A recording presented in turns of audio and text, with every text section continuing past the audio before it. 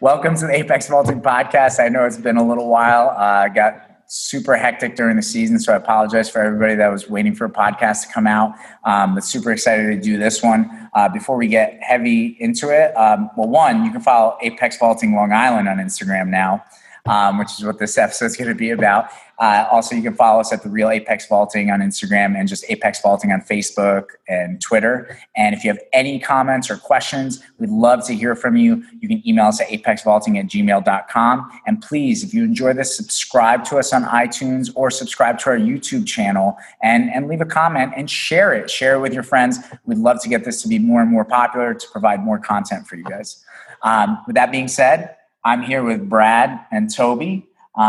They're the happy owners and coaches at Apex Vaulting Long Island. It's our second franchise location. I can't be more excited for you guys. Like, it was such an exciting moment. And to be fair, I'm sure I talked about this with you, Tobie, but I remember I almost tried to talk Brad out of this at first. Because whenever I help somebody, I want to make sure everything works. So even me, I get a little bit nervous. What got you guys to this point? Why did you guys want to open up a pole vaulting club, I guess, to start with? And then we can even go on to what made you guys do the Apex thing? So heck, this has been in the works for my personal life goals for damn near 10 years. I mean, I grew up in the club system, loved pole vault, obviously, and went through university and did it. And how do you remain in the sport? It's something that I love. All right. So it's been in the works for a while. And at one point at training one day, he has been my coach the past 4 or 5 years now. Bronco was going off. Wait, it's really been that long? I guess so. Something like that. Wow. Yeah. Okay, go ahead. So Bronco was going off. I want to go to Reno, and I want to stand up and be a guest speaker, and I want to talk to all those professional pole vaulters. How much money did you actually make on pole vault this year? How much? And I was like, well, yeah, I can count on one hand the amount of times A, I've jumped in a competition with prize money, and B, how much time I've actually won that prize money. And so I think going home, I texted you later at night and was like, real talk, how much do you think pole vault Long Island or Apex Long Island would get off the ground? You were like, less than 30 grand. I was like, I've got less than 30 grand. I remember that text message. Yeah, and I mean, to go off of what you're saying, I want everybody to understand, it's listen, I love all pole vault people and I want everybody to be happy. But yeah, I think sometimes when we talk about the pole vault industry or where we're at, people jump the gun. People are talking about shoe sponsorships and we need to be on TV. We need to get this off the ground. And I think the number one thing that I always think about, and it's if someone really loves pole vaulting and they want this to be a part of their life, then starting a club is where it's at. That's where, one, you're going to be around the sport. You can actually build your own business and make money and be a professional pole vault person. You're not a professional pole vaulter per se, but you are a professional at this event. And I think that's what it needs. All those other things that we all want, like a Super Bowl for pole vault or, whatever. It's we need these steps of growing the sport so that eventually it does get to a point where Nike signs someone some crazy deal. You know what I mean? But we need to help make it more popular and people need more access. There's just not enough pole vaulting clubs. I think you guys are a perfect example. Tobie, you grew up in Long Island. In your head, where, when you were in high school, where could people vault? What? I jumped at my high school and my father was my coach. So I probably couldn't tell you. There was probably a couple of spots, but I think a lot of people went to some of the private schools, but they closed that for public school kids, or they closed it for college kids. Right. Who didn't go through that system. So for a great space, good location, lots of people, there may have been 1 or 2 games in town, and that was about it. Right, yeah. And when we're talking about Long Island, for those people that don't know, it is very hard to get on and off the island. We want to stay on Long Island. Yeah, your GPS might say hour and a half, and you're 2 hours later, you're still driving, So it depends on how traffic flows. But yeah, Long Island has a lot of people. There's a lot of great high schools, a lot of great track programs, but there's just not a lot of access to pole vaulting, especially year round. Forget about year round. You know what I mean? There's certain people that are super lucky, like a good friend of mine, Jim Henderson. He's at St. Anthony's. They have their own indoor track. they're very, very lucky. But I mean, listen, for everybody that's watching or listening to this, I think you can probably count on one hand how many high schools that have an indoor pole vault setup. Like that's very rare, so unless you're in like a warm weather state, which Long Island has winter, you guys get snow, you know what I mean? Like you need some kind of club situation. There's just not a lot of access. I know I was even getting Long Island kids through the years. I know Flying Circus gets Long Island kids. So it's like, and that's in Warwick, New York. So it's like the fact that now there's a club in Long Island, it's a no-brainer, I feel like. And you have to even think a step further. There's something like 8 colleges and universities on Long Island. None of them have an actual completable indoor track and field facility. And maybe 1 or 2 of them have a couple competitive pole vaulters. Right.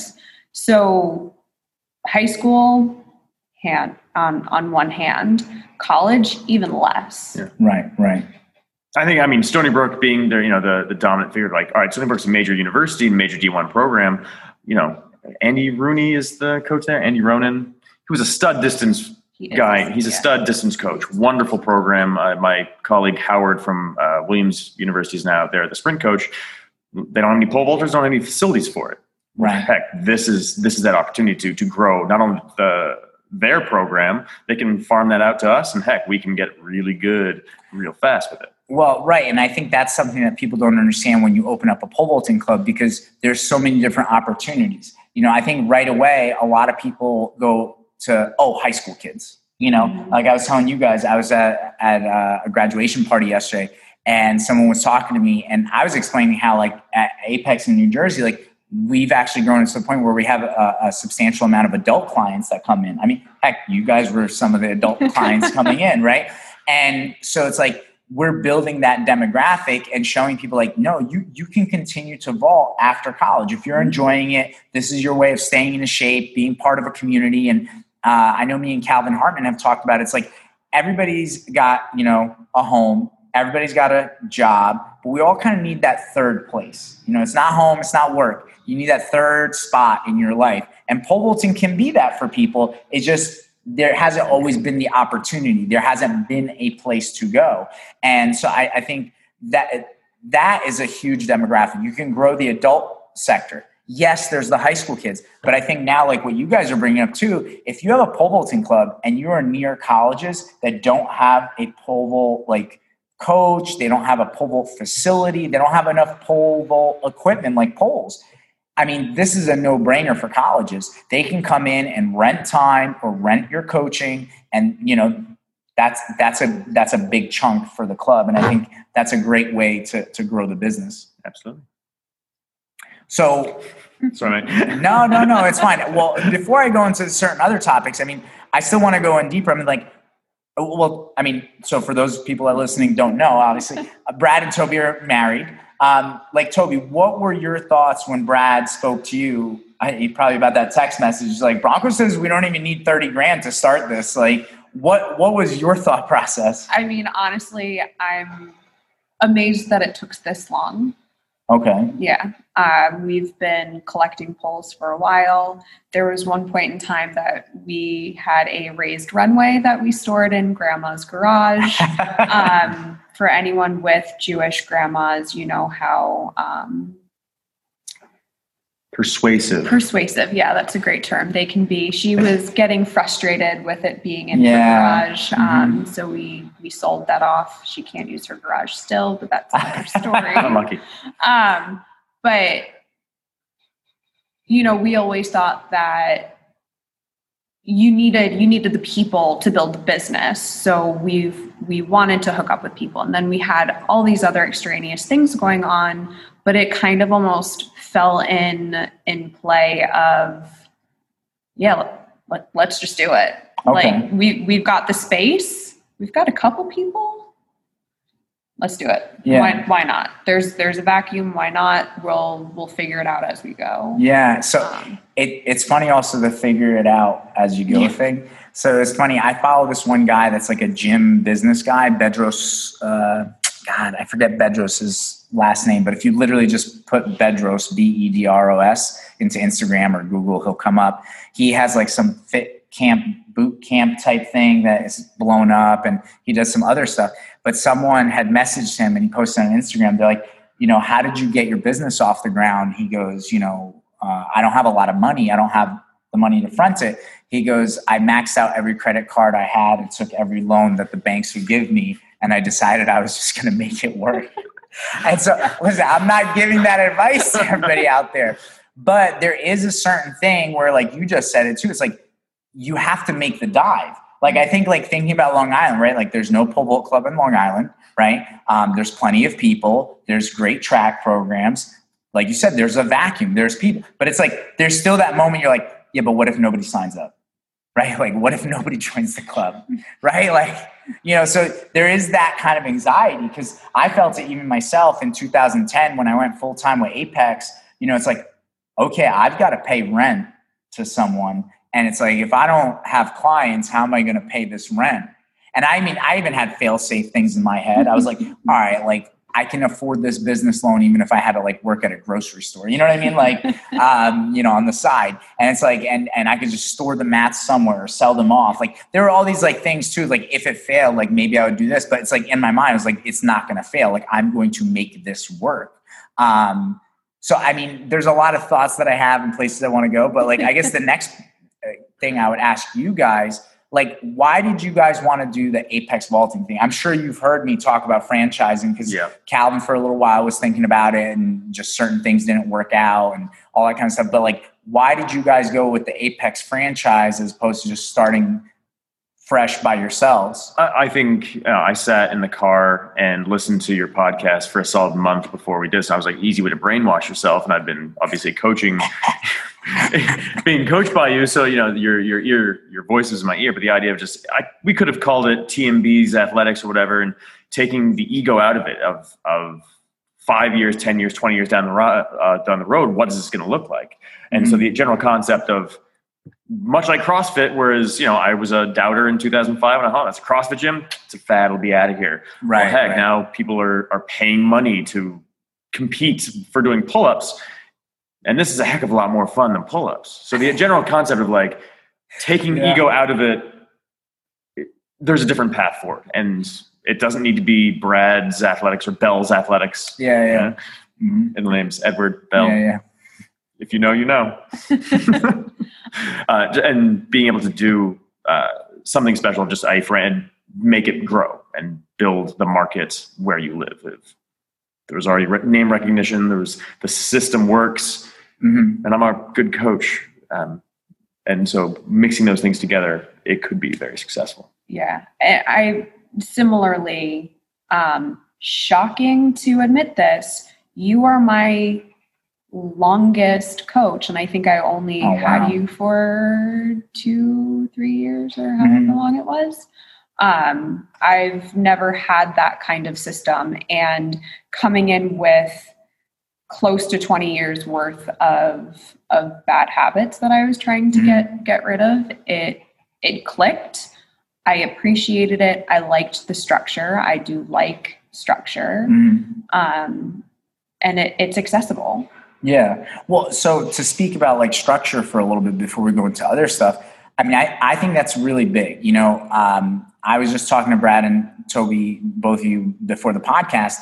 Like, I follow this guy, Chris Cooper. He's a CrossFit guy, and he talks about gym businesses. And the thing is, like, you have to have a system. There has to be procedures in place. If you think you're going to run a pole vaulting club and it's going to be super successful and it's just going to be open pit time, and you just kind of give people adjustments, it's going to fizzle. You'll get customers during track season for sure. They need jump space. They need maybe even access to poles. But in the off season, they're going to go away because there is no structure. There is no plan. So it's like, and again, it doesn't have to be the Apex system, but as long as you have a system, you have a structure, there's a reason why someone would want to keep coming in year round and training, because they know they can make continual progress. Never mind some of the other things that we talked about, like culture and community.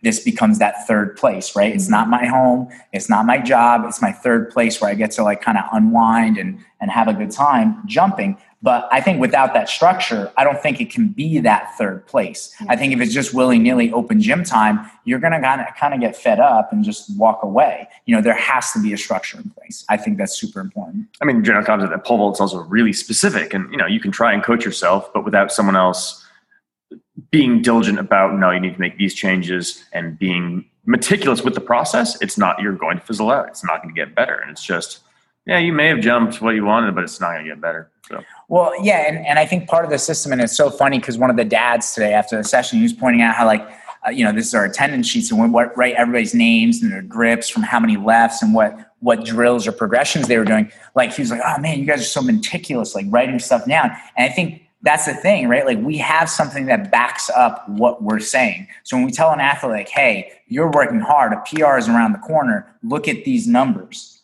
Or vice versa, you can tell an athlete, like, hey, PR, I don't know if you're going to jump what you did last year. Look at these numbers. Like, we're heading in the wrong direction, So it's like, I think that's super, super important if, one, you want to help people jump higher, and two, you want to have a business that's successful. Because I think that's really important too. Like, one of the things that made me so happy is like, I know how I felt once I knew. I was like, wow, I literally coach pole vaulting for a living. You know what I mean? Like, it's so cool, And I remember actually coming in, like, I guess, was this a month ago, 2 months ago? I don't know. A month ago. Yeah. So I came in, Brad had to go somewhere. And so me and Tobie just got dinner, but you were so happy, and that made me feel great because it's like, yeah, we're going to figure this out together. We're going to, get you guys to that point. Nothing's going to make me happier knowing that when it eventually gets to a point where it's like, this is it. This is what you guys are supporting yourselves with. Like that's going to be awesome. Which I guess that's my next thing is like, from a business standpoint, right? Like, I think, Tobie, you were talking more about like the coaching system. Like, okay, like you want to be able to coach this system, but let's face it, you could have done this system without being Apex, right? Like, you were at the club, you could have just been like, whatever. And I'm a friendly enough guy. If you called me, I would have, I would answer any questions you have, right? Why, from a business standpoint, what do you guys think are the advantages of being Apex? I think quite literally there was already an infrastructure on the ground. And so, yes, the system's there. We could have copy and pasted that. But the idea that we're talking on a podcast, and I mean, I think is this the 100th podcast? Oh gosh. I'll check. Okay. So the idea was, all right, I think his first podcast, it was, this is our new podcast. Well, I think the 100th podcast is, hey, we now have a franchise. And so the not to say that the legwork was done, but there was already name recognition. There was already a system in place, and heck, immediately, I think you put an Instagram of we got two locations within minutes. My phone started to ring from our first athlete, like, I went out to New Jersey, but you're 20 minutes down the road, like, great. And so it already existed, and there was already a method to do it, and it was a good jumping off point for that. And just, again, taking the ego out of it and be like, we want to grow not only our market, but the whole thing nationally. This is how the system can go. Well, and I want to know your opinion, Tobie, but again, just like you said, it could have been, TMB athletics. It's like, well, this is not Bronco vaulting. It's Apex vaulting. And something that I've always felt very strongly about is like, I know to some people I am a figurehead, and I use that Bitmoji. That's really cool, but I think it's funny, Bitmoji.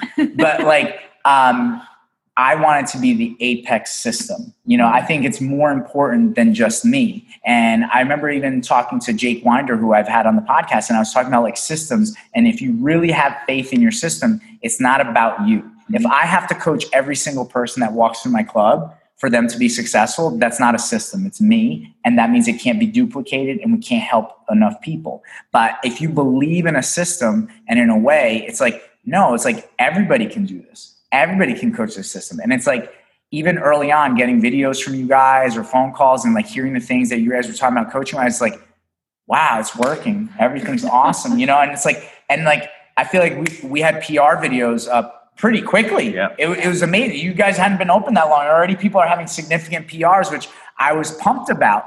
And I think that's super, super important. Like there has to be that kind of system in place. Well, I think specifically, so, all right, having been around the pole vault for 20 plus years now, term you call pushing, right? Yeah. You push to take off.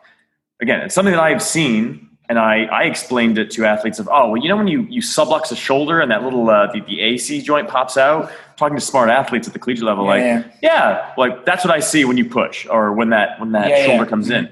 Well, heck, that's what I saw. I couldn't verbalize it. And all of a sudden, like, oh, seeing my athlete come in and do that, like that's a term that we use for pushing. That's a continuity vocabulary that we have. I understand what it is, and that's how it is. And so even from, I'm an experienced pole vault coach, being able to stay within the system or grow within that system a little bit better, it makes my own coaching better. So it was fuel in the fire. No. And again, to kind of go back, it's like growing that system and growing our network, I think is a huge thing. Like, Tobie, what can you speak more about like the business side of it? Like what are the advantages of doing it under Apex versus if you guys were all by yourself? I mean, there's two things that come to mind. You, and it does feel like we're not on our own. Mm-hmm. There's a safety net almost. There's probably no safety net, but like there's a safety with it because Apex has it. Again, it's structure of coaching, but it's also, there's a structure of business. There's a structure of how things are done and are run. And I've worked in fitness for a number of years and know what, when you see a good fitness business versus when you see a poorly run fitness business, like you can't really put your finger on it, but you know it when you see it. And, you know, world domination. well, to kind of expand on what you're saying, Tobie, I think what's interesting is like, and again, before we started the podcast, because we coached the Sunday sessions, and then we had like a little powwow talking about coaching and some business stuff. And, you know, one of the things that we talked about was even like, okay, seasonal and monthly packages, our intro package, and just how to create that. Like, what is a seasonal package? Why are we doing seasonal packages? Why should we have an open pit time or not have an open pit time? You know, so there's all these things that like, if you guys have questions, it's like you call up, I answer, you know what I mean? Like, I'm going to help walk you guys through. It's like, guys, that's a great idea. We should do that. Or, you know what? Like, I've tried that, or I've thought about it, and this is why that's not going to work, you know? So I can help steer you guys in the right direction. I mean, it could even be like, oh my God, Bronco, I feel like we're not getting enough clients. Like, don't worry. It's like in this month, this is what's going to happen, you know? Other things that I just want to bring up too is like,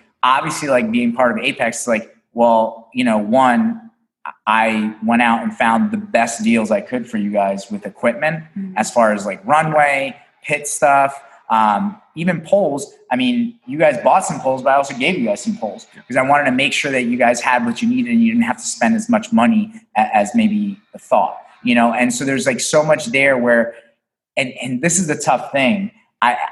I don't know if I've ever talked about this on the podcast, but I've even myself, right? Like, I've called up these like so-called like gym business people that have like different like marketing things and whatever. And I've called them up.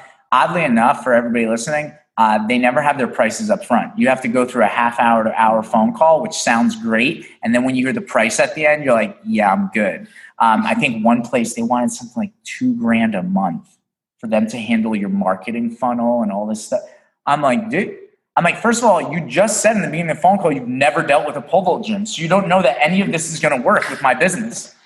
Right. So it's like that's the thing. It's like, you could try to hook up with some of these different people in a little bit different industries, even though it's fitness, it's not pole vault. Yeah. And so the thing is, like, I've oftentimes like listened to some of that stuff and then be like, okay, how do I make this the pole vault version? You know? So even whether it's like the social media stuff, email blasts, you know, all that kind of stuff, like, what can you do? Because unfortunately, I mean, I've had this conversation with Sean Francis. It's like, who's posting? There's not a lot of people posting content. You'll see people post a video of a PR. You'll see people post a nice picture, and all that stuff is great. And I think people need to keep doing that. But there's not a lot to go out there and be like, okay, well, I want to open up a pole vaulting club. How do I do that? There's not a lot. I mean, forget about even like technical conversations, right? Like, there's not a lot of content on technique. Never mind now. It's like, hey, I want to open up a pole vaulting club. How do I successfully do that? without losing all my money and then, going out of business. So it's like, I think that's where it's like you said, it's like, yeah, maybe there's not like a financial safety net. Like I'm not a millionaire. I can't just be like, hey guys, here's $100,000, like take it, but there is that safety net of like, if you guys are in a crunch and you need something, there's somebody to call. Because on the other end of the spectrum, it's like, I know what it's like when it's like you start that business, there's nobody to call.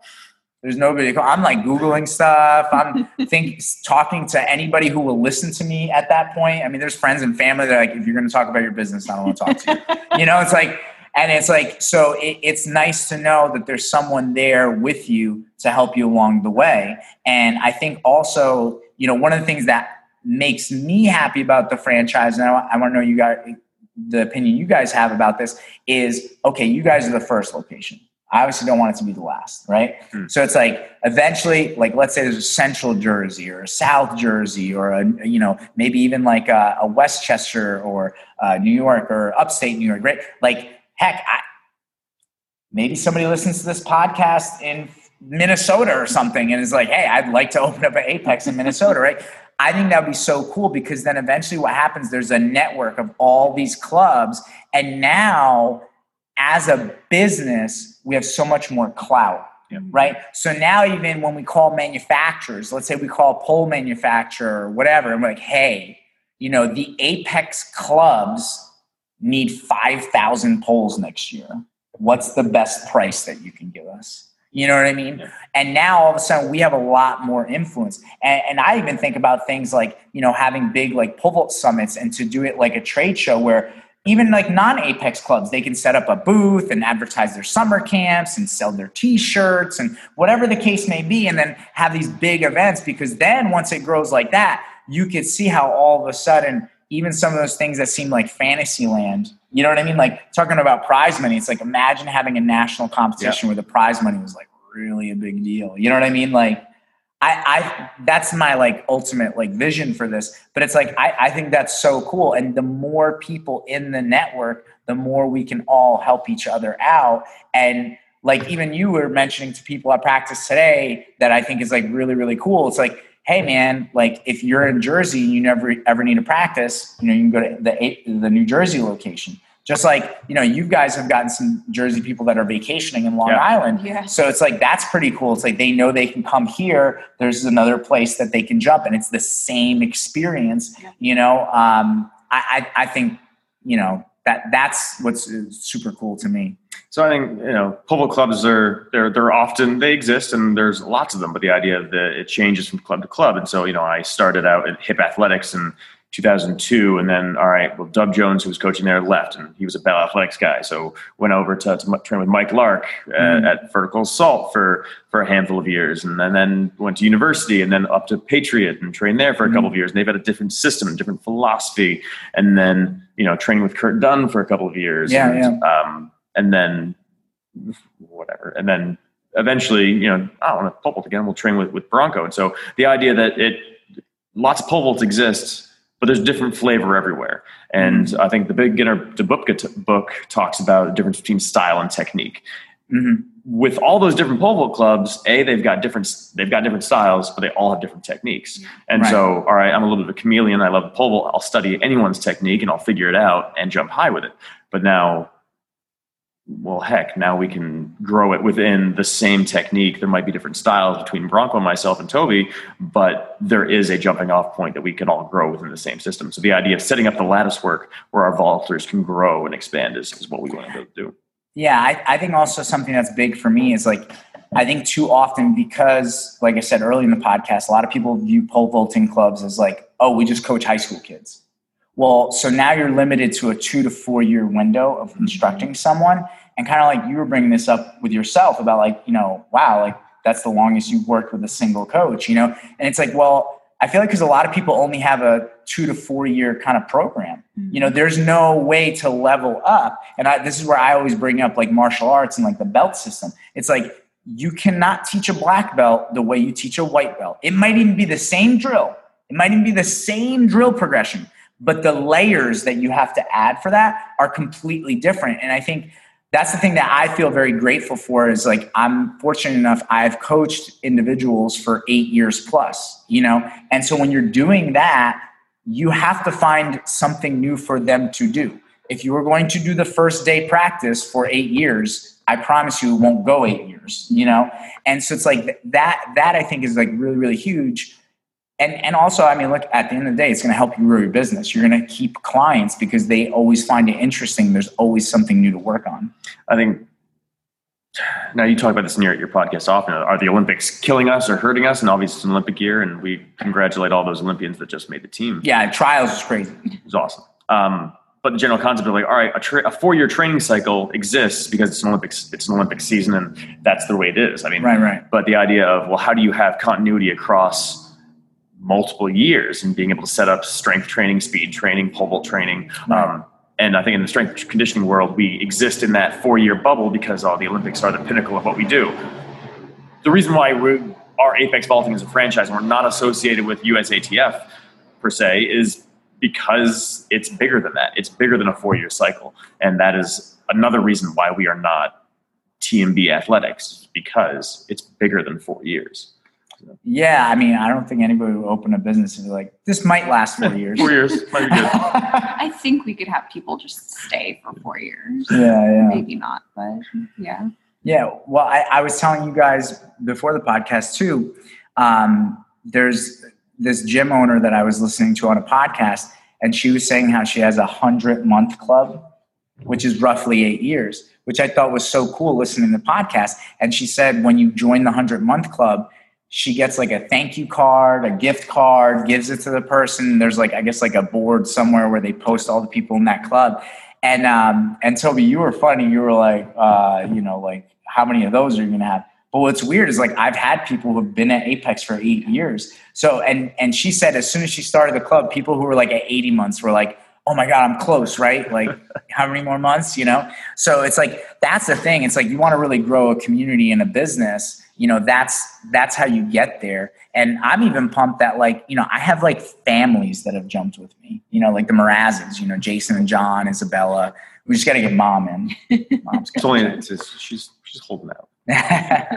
But it's like, so that's so cool to be able to work with all of them. And then it's like, man, it's so much more fun going to States too. Like I posted a picture from after States and we all got dinner together and stuff like that. I think that's awesome because now it's like, regardless, I mean, like obviously you want to have a good day, you want people to PR, but it's like knowing that at the end of the meet, it's like you're not just driving home by yourself, you know what I mean? And just, staring at the TV, whatever. No, you get to go with your community and now like talk about the day and bullshit and have a good time. Maybe I know people are especially my athletes that are listening, like you might have a slice of pizza, really splurge, I think the best pole vault movie there is A Pole Vaulter's Dream by Bubba McLean. Danny McLean. I'm sorry, Daniel McLean. And the end, he's talking to Tobie Stevenson. Tobie Stevenson says, wait. Oh yes. Wait. Pause. Sorry. Tobie Stevenson and I have a nickname for each other. We are Tobie Squared. They're like this. Oh, wow. Pole Vault Summit 2012. Tobie met Tobie. He was very taken aback that I was so excited to meet him over Tim Mack. Yeah, Tim Mack was next and we wanted to meet Tobie. Sorry. So the quote in Bubba McLean's... I didn't know where that was going for a minute. I was like, are we about to have a divorce on the podcast? God, that escalated quickly. So, I mean, Tobie Stevenson says, the best part about pole vault isn't the money, it's not the medals, it's a group of really great friends where the energy is magical. And that is absolutely true. I mean, Kadon Samuels is one of my best friends. He was a groomsman at my wedding. I'm his son's godfather. Jay and Kelsey Weber run Patriot up in New England. All my teammates, I had my groomswoman, my best man first alternate, Caitlin Fairbairn, was my groomsman woman. Just the idea that so much community around my life in pole vault has been there that this is why I want to continue it. And so the idea that community in sport is valuable. The reason why Friday Night Lights exist, the reason why people go to those football games to see football, because it's fun. But the idea that all right, the high school football might not be very good, but you can get together around a sport.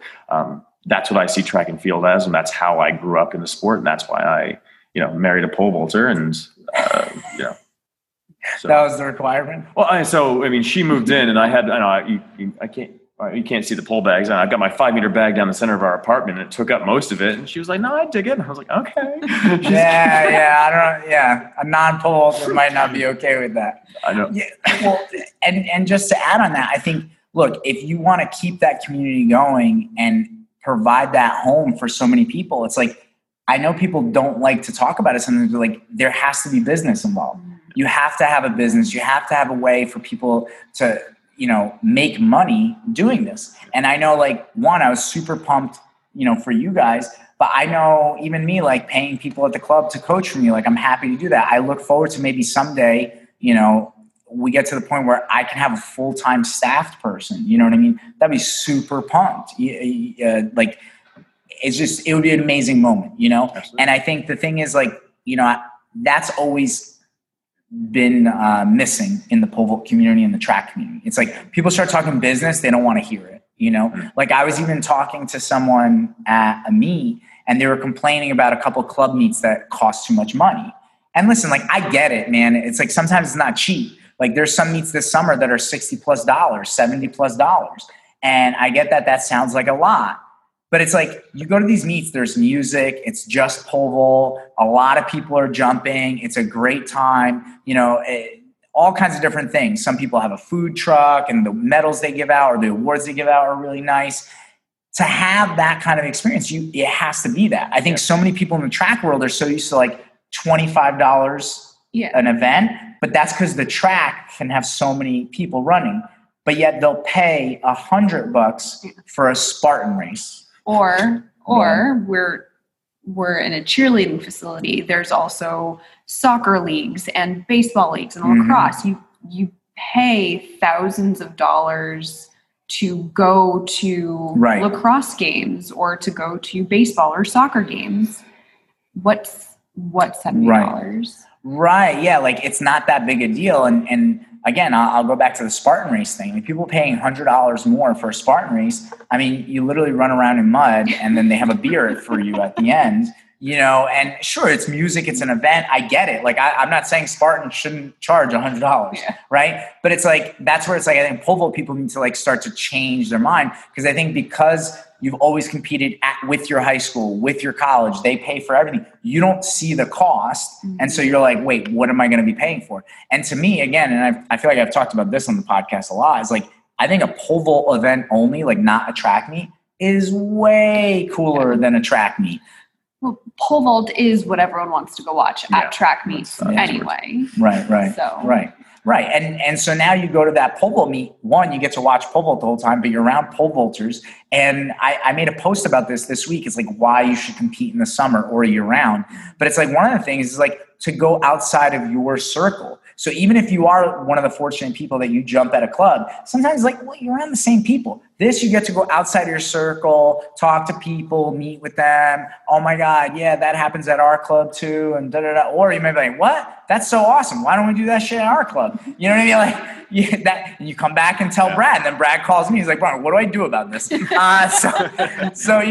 but like, I think that's a cool thing. I think also even from a competitive standpoint, listen, you might be thinking you're killing it at your club. And then you go to the meet and you're like, wow, where did that come from? Why am I not on that level? Because what you think is good might not be that good. So I don't know. I think that's a difficult point of being a post-collegiate and training at the club of like, you've got a session where there's a bunch of studs in there who are like, man, that's the group I want to train with. Right. Might not be able to get into because it's competitive to be in there, but at the same time, like I have other things going on that I need to get back. And like, now we're in Long Island, like that's a 3-hour.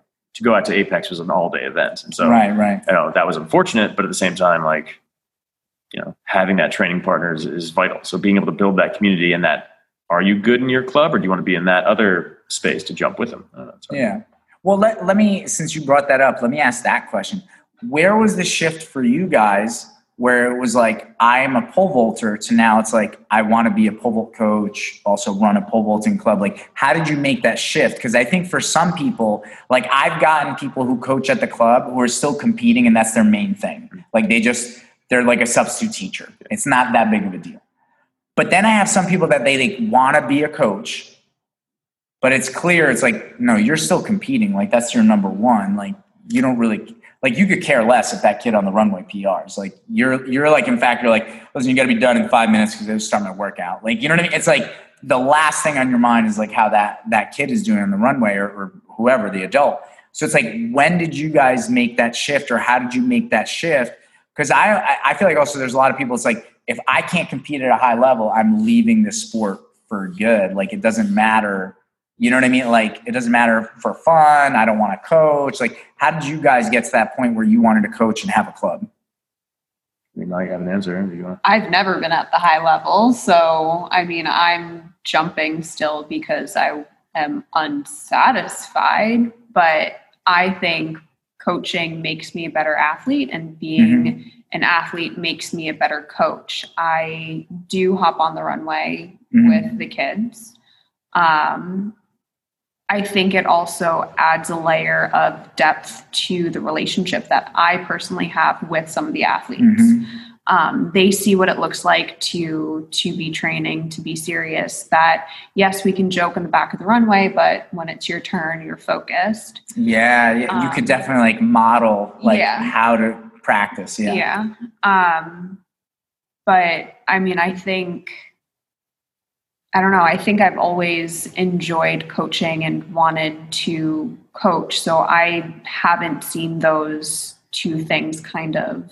Yeah. Well, I think you bring a big point up, is like, if you really want to be good, coaching really does help take it to the next level. Because I think there's that point where, let's say you're coaching me and you're like, Bronco, like, you're so flat, you got to jump up, the plant's late. And I'm like, I don't know what she's talking about. But then if you're like coaching, like, you see someone else who's late and flat, and you're like, late okay, flat. yeah, That's what that looks like. Oh, I get it. Okay, I got it. You know, or to be able to point out to one of the girls of, hey, we jump the same, we do the same thing. So what he's saying to me is the same thing that you should be hearing. So let's work together and figure it out together. Right. Well, I think that's another point too. Is like, when you see someone make a mistake, you can't just be like, hey, be better. You know what I mean? It's like, you have to, like, now in your head be like, well, wait, okay, how do I explain this nuanced thing? Because I can't just say do better to a kid, you know, like you have to walk them through it, you know? What about for you? Like, what brought you to this point? So my career goals have always been not always been, but have been to be a collegiate coach. And so my bachelor's degree is in kinesiology. My pole vault coach knew I wanted to get into coaching, Jim Sullivan, who's now at UT.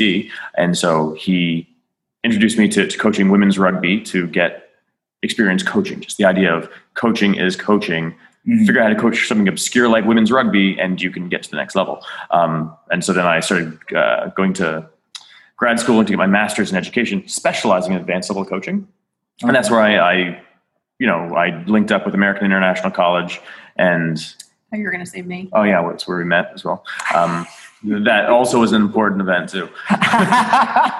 But so getting linked up with the AIC to coach there, and all right, they went to meets, and I was able to still train and compete. And really, I was an assistant coach and didn't get paid very much for it. I was volunteer and got to travel the same way, because a post-collegiate life is hard. And then all of a sudden, like, all right, we get to the next school, and maybe it's a little bit more coaching, and it was a little less pole vault, and then all of a sudden, I find myself like, I really want to start to take over and get these kids really good. And maybe that's, take a step back from my own training. And then, there is a switch that happens of, you know what, I'm not going to compete this week. I want to, we're going to a big meet. I want them to compete well. You know what, it's a national meet. Maybe I won't do it. And maybe, I'll skip a workout because it's late now and they got to work it in. So there is that switch that does happen. And it has happened to me within, I think probably 2015 was probably like the major switch of when it was a big turn of, I went 15.9 off of 6 steps. That was in October. That was the biggest, earliest I'd ever been. Finally, Kurt and I figured each other out, and I was like, I don't feel good on the runway, and my appendix burst. And so that sort of, that was unlucky. And so all of a sudden, like, you know what? I'm 8 pounds lighter than I was three months ago.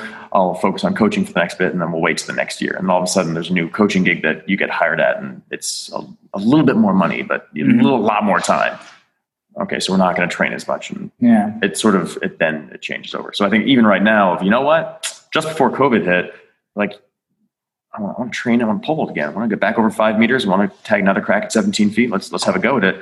And then, all right, COVID hits. And okay. And then, all right, you know what? I need pole vault in my life. We'll go back to training. And then, how much money do you have to make on pole vault? Well, not very much. Let's have another go at it. And so there is that mentality of, at some point it will switch, and that's unfortunate. And everyone's career goals change. I think Tobie's father was a very competitive elite ultra marathoner. And he, I was still competing at high level when we were dating. He's like, at some point I think I was in a marathon and I wasn't feeling it. So I pulled up, we found the girls or the kids and my wife and said, you know what, let's go get it for ice cream. There'll be other marathons. Later that week, he was moving a shed and dropped a shed on his foot and his career was done. There was no more marathons. Yeah. And so something that my coach always told me from New England, John Hugasian, was always that tomorrow is not guaranteed to anyone.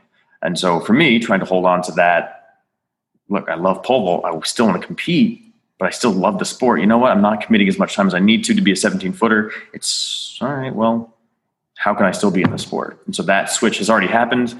I'm still training, but not as what I would like to. And I think something that you brought up that's huge, and I think not enough people get to this point. And we were kind of talking about when I end up talking to kids who have graduated college, it's almost like a midlife crisis. I call it like a post-college crisis, because while you're going through, high school and college, everything is about you. Everyone is of service to you.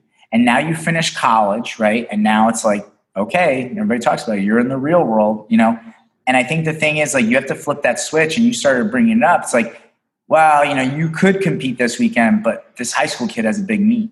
You know what I mean? Or you could get another training session in, but this kid needs to practice and get ready for the big meet, And so it's you have to start thinking about serving others and helping other people. You know what I mean? And that is something where it's once you get to that, wow, man, I don't know about you guys, but for me, it makes me a lot happier knowing that I'm helping people because whatever, I don't know, there's not a lot of things that I want in life, I don't know. I'm a pretty simple guy, right? I don't need some kind of huge mansion. I do like cars, but I don't need a Ferrari. It's got a nice know drive. What I mean? Nice drive. It is a nice Chevy Colorado. But, I don't have a lot of wants, and even I guess one of my things that I indulge in is food. I love food, but it's dude, pizza's pizza. I've had ice cream, it's at some point it's okay, it's not about me just finding pleasure for myself all the time. It's no, helping other people achieve their goals, helping other people learn valuable life lessons. It starts to when you flip that switch, I don't know, it's just so much more rewarding. I'm driving to the club, I know already driving in, I'm okay, so-and-so's coming in, we got to get this done, we got to get that done, and that's what motivates me and gets me up in the morning, gets me excited.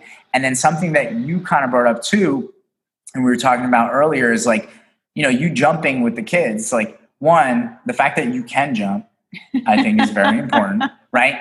But it's you are modeling that good behavior. And then also it's if you are living a healthy lifestyle, if you are working out, if you are staying in shape, if you are eating right, if you are living right, it's you are modeling this great behavior for the young people, but also the adults. Mm-hmm. I think that too, it's I think it helps so much for my adult clients when they come in and they're wow, I'm around a bunch of people that are all working hard, training hard, eating healthy, living right. It's cool.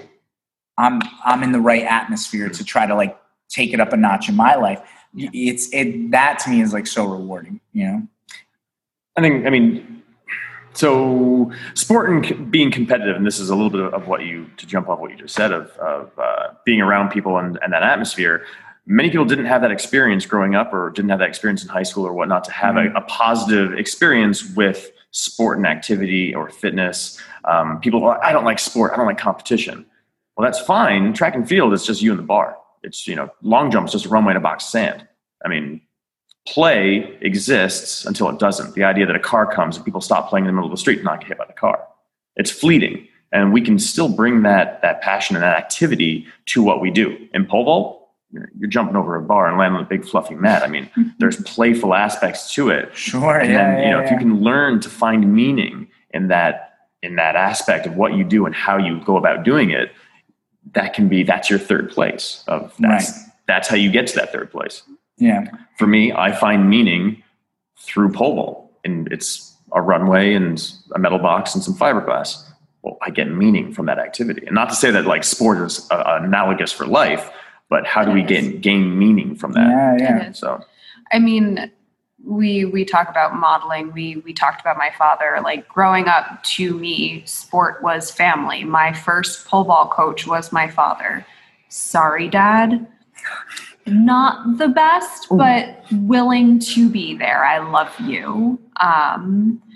Willing to be there, willing to learn, willing to want. He is still coaching, and he is being very successful in what he does.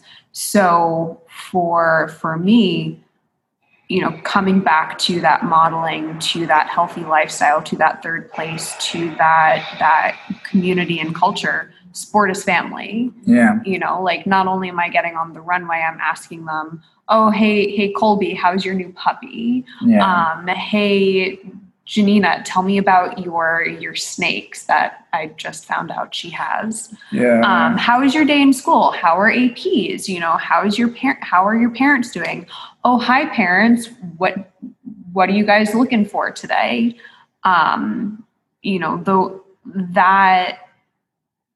That is what I'm almost most excited about. Like business, whatever, pole vault, fine. It is that village, that culture, those people. We're building a community. Well, and it's funny, right? You're like business, whatever, but it's like that's also part of business, right? Like I just saw again this Chris Cooper guy. They put out a video and they were talking about like stop doing gym tours, right? And they're like, so somebody calls up, they want to join your gym, or somebody wants to come join your pole vault club. Do not have them just come in to look at the poles on the wall and the mats. Like, of course, mats and poles, those are necessary, right?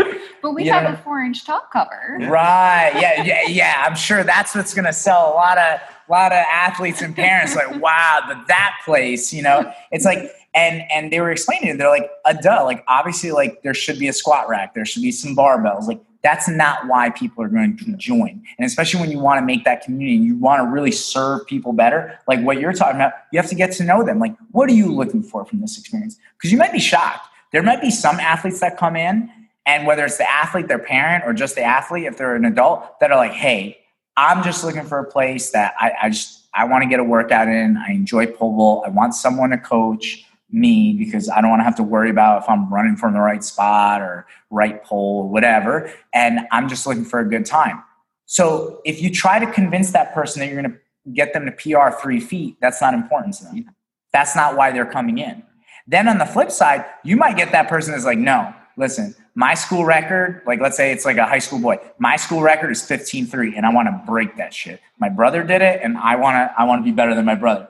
All right, let's sit down and talk about the plan, right? Like that's where it's like, it's like Brad, I'm sure that's the stuff that you would geek out on. You'd sit down and be like, all right, this is how we're going to get you to break your brother's, school record. It's like you have to know the people you're working with and what their desires for this is. It's like, because if you swap that and the person who's just trying to have a good time, get a workout in, and you're like, dude, I got to get you to PR 3 feet. I'm like, what are you doing? You got to back off, man. And meanwhile, the other guy who wants to break the school record, if you're like, hey, let's have a good time, and be like, I can't be here.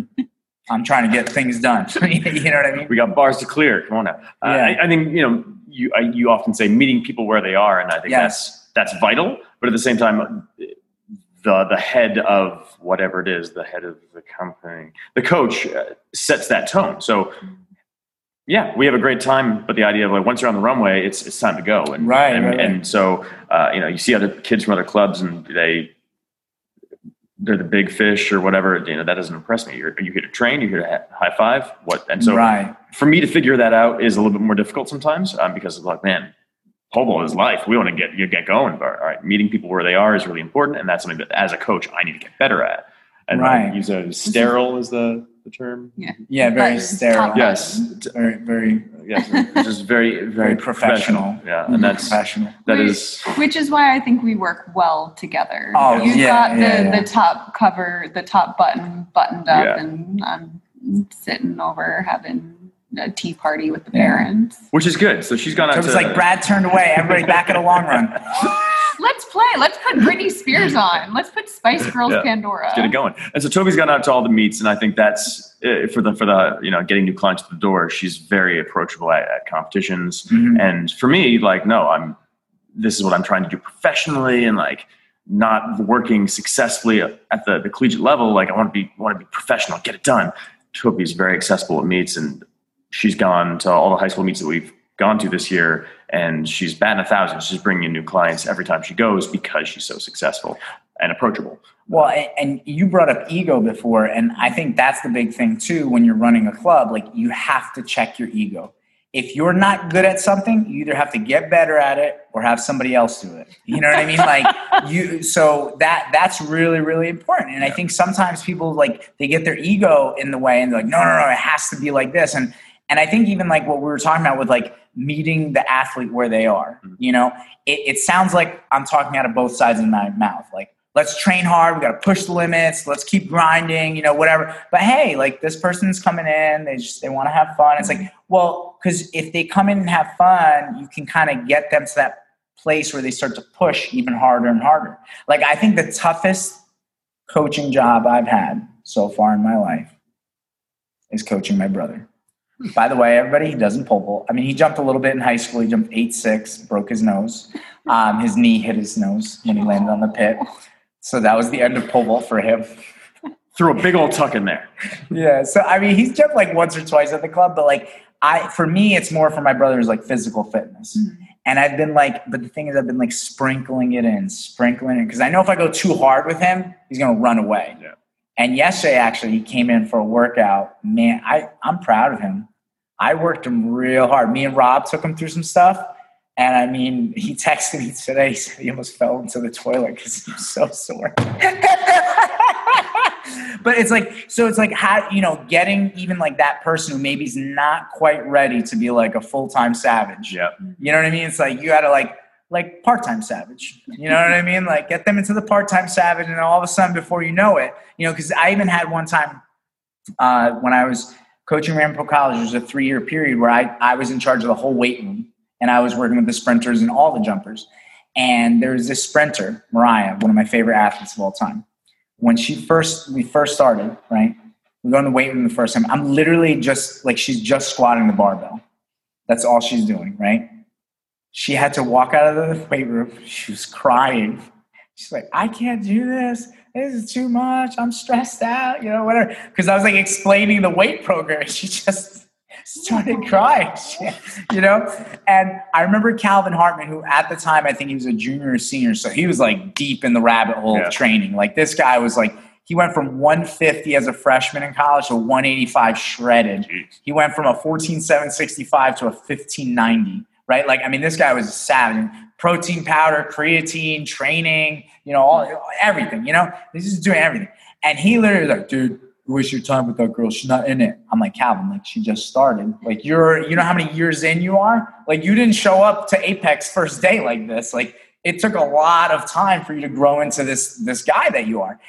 And Mariah, meanwhile, by senior year, right? 1 year later, actually, because I started coaching her junior year, same girl that cried with just the barbell. We would do something I would call speed squats. So it was a high box, but like she would do speed squats for time. I would give her anywhere between 15 to 25 seconds because 200 was her main event. And for 25 seconds, she would do 27 reps of 175 pounds squat. She weighed 110 pounds. Jeez. So she'd be like, bang, bang, bang, bang. And I'm like, this same girl that walked out of the weight room crying. And man, she would never miss a training session. She was always ready. It was, in fact, that first year, it was probably a couple weeks after the crying episode. She apparently had a good time that weekend. And Mondays were our fast day. We would do all out sprints. She threw up and got her ass beat by her teammate who had no business beating her.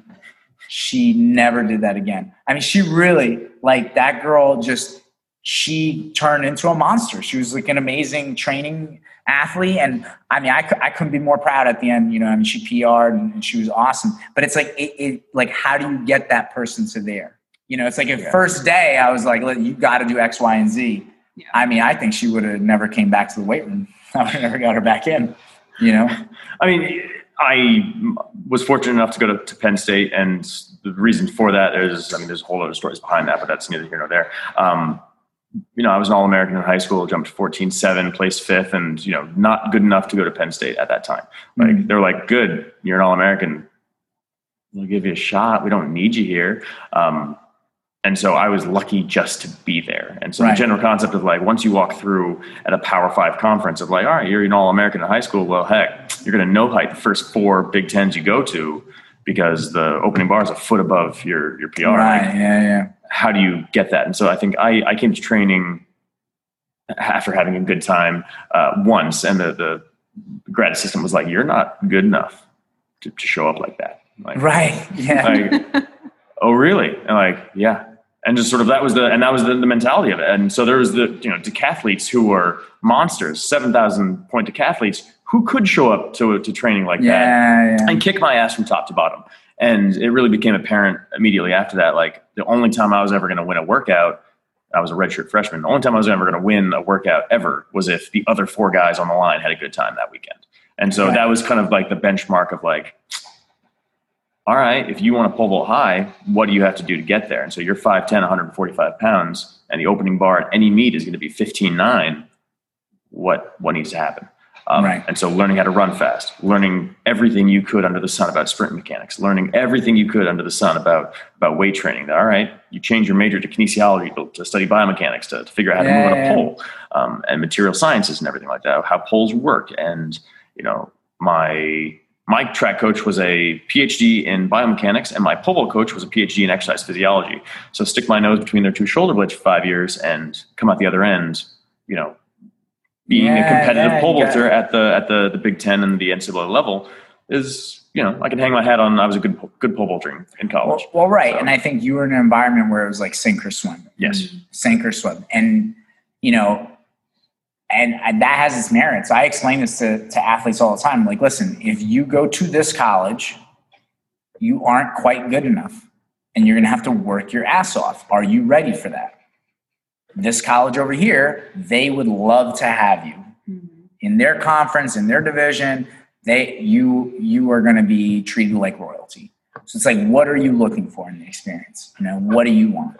So I think that's huge. But again, I think at a pole vaulting club, it's a little bit different, and I think, listen, I think, again, meeting people where they are. Well, listen, I can be very tough on athletes. Like if, like you said, you're in one of those college training groups and you're telling me you want to, make it to nationals or be All-American or something like that, regardless of division, and you got a PR foot or more, and it's like, you're not busting your ass. Well, that's my job also to tell you you're not doing that. So it's like, I think that's the thing too. It's like, if an athlete is telling you they have this certain goal, like I was using that generic example, like I want to break my brother's school record, but then I'm not putting the work in. Well, that's my job as a coach to tell you, hey, you're not putting the work in. Remember, we talked about the plan. You have to do all this to get to that level, I think the last couple of training sessions that I was with you, 6 months ago, maybe, you talk about the belt system often, like, well, why are we treating a black belt or a brown belt differently? And Bronco treats me like a brown belt. And so it's interesting you bring that up, right? Because I think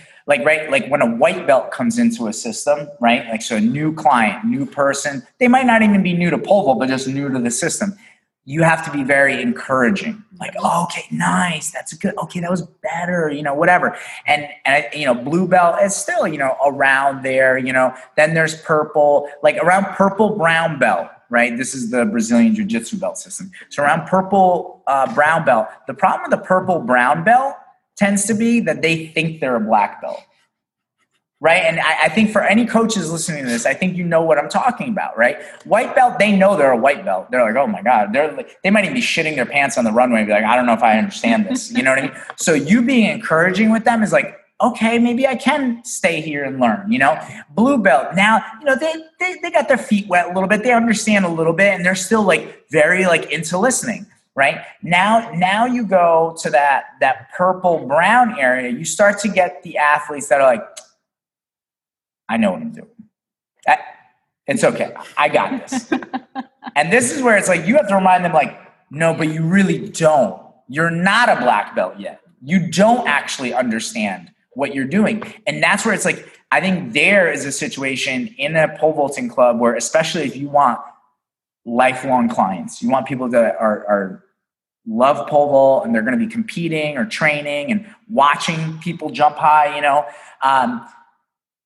that's where you have to be tough on them. Like, no, I don't think you quite understand this. Like, you're kind of like half there. Like, you're half right about everything you're saying, but I'm going to get you the other half so you can actually get to the black belt. And I think once your clients become a black belt, that's when it's like almost like peers.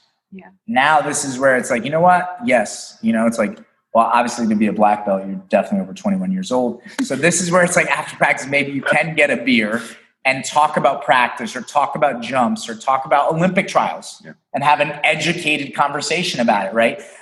That's where that can start to happen. But the purple brown sometimes is like, listen, man, you don't really understand this. And it could be a breaking point. This could be for some athletes, they might leave your club. And that's okay. Maybe that's your time. You need to leave the nest, see what is out there. Maybe they'll come back. And then they'll be ready to listen again. But I feel like that's a critical time period, is that purple brown time period. It's a rough time period because, Tobie, you've obviously known me for a long time, and you can have conversations with me about what I think about other coaches. And, can you give us an example of good let's not name names. Okay, let's not name names. Sorry, we're not naming names. All right. General concept of how do we get better. I think there's plenty of haters out there. We don't need to add more. I'll give an example of a style, right? So I went to a meet a couple weeks ago, and I'm sitting there watching these athletes that are running from a 6 or stuttering or on a pole that's too small, and listening to the corrections that the coach makes, that here's all the stuff that's happening here, but the corrections are from up here. And it's like, right. Like you mean like it was all like runway based that was messed up, but they're commenting on like someone piking over a bar. Like you see your athlete blowing through a stick and you tell them not to get on the next pole. Right. So, I think a couple things, right? To be fair, right? I think there are situations where, especially if we're dealing with a high school coach, where they may not have the poles. The next pole might be 20 pounds up, and they're like, the last time we tried that, it wasn't fun, Yeah. So they might be hesitant to make that change, right? So I think that's sometimes a mistake, and I totally understand that. And so in that case, what else can the coach do? I know me last week with Brendan when he was on 15. Could you imagine saying someone was on too small of a pole and they're on a 15-200? Brendan's a big kid. It's a lot of fiberglass. He was at a 5. And so he was blowing through, and we had the standards all the way back, 31.5. And I literally was like, hey, let's go up 2 fingers in a half.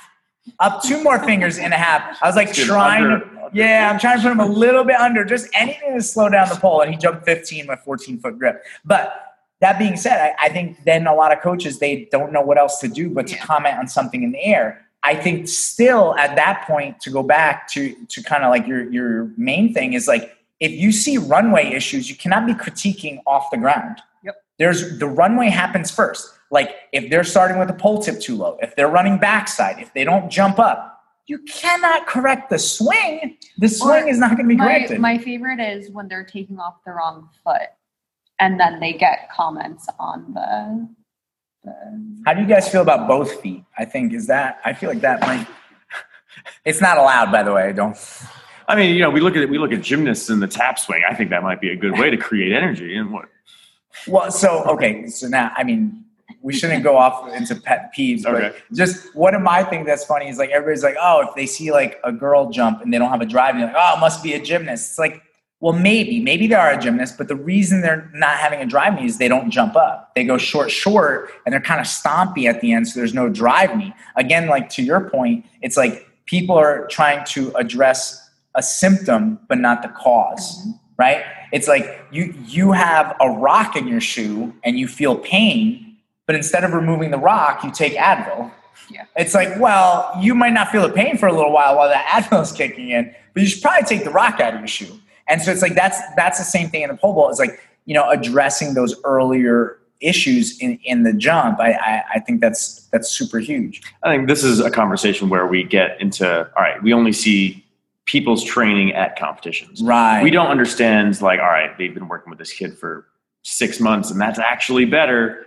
Right. That could also be the case, because I've certainly been there. I think, so I'll tell you what I think is a bigger pet peeve. We shouldn't really talk about this much more because I feel like it's off topic of the podcast, but it's like, I'm very big on like, whoever I am coaching, I coach. Mm-hmm. So whether that's a beginner and they're going to helicopter over 6'6", or that is someone that is going to push 1.5 feet above their grip and jump, 15 or whatever, right? I'm coaching my athletes. What I find problematic is like, I'll see sometimes coaches like, dude, you literally ignored all your beginners. And then when your big kid jumped, you actually put a mid mark down and caught a mid. Like, your other kids are at 5s and 6s. Like, they can get a mid. You can catch a mid for them. Don't tell me that the mid's happening whether you catch it or not. And you're not addressing. Yeah, it exists. Like, takeoff happens for a beginner too, So crazy. And it's like, you're not, and why is that? And, we were talking about this earlier, but it's like the ego thing.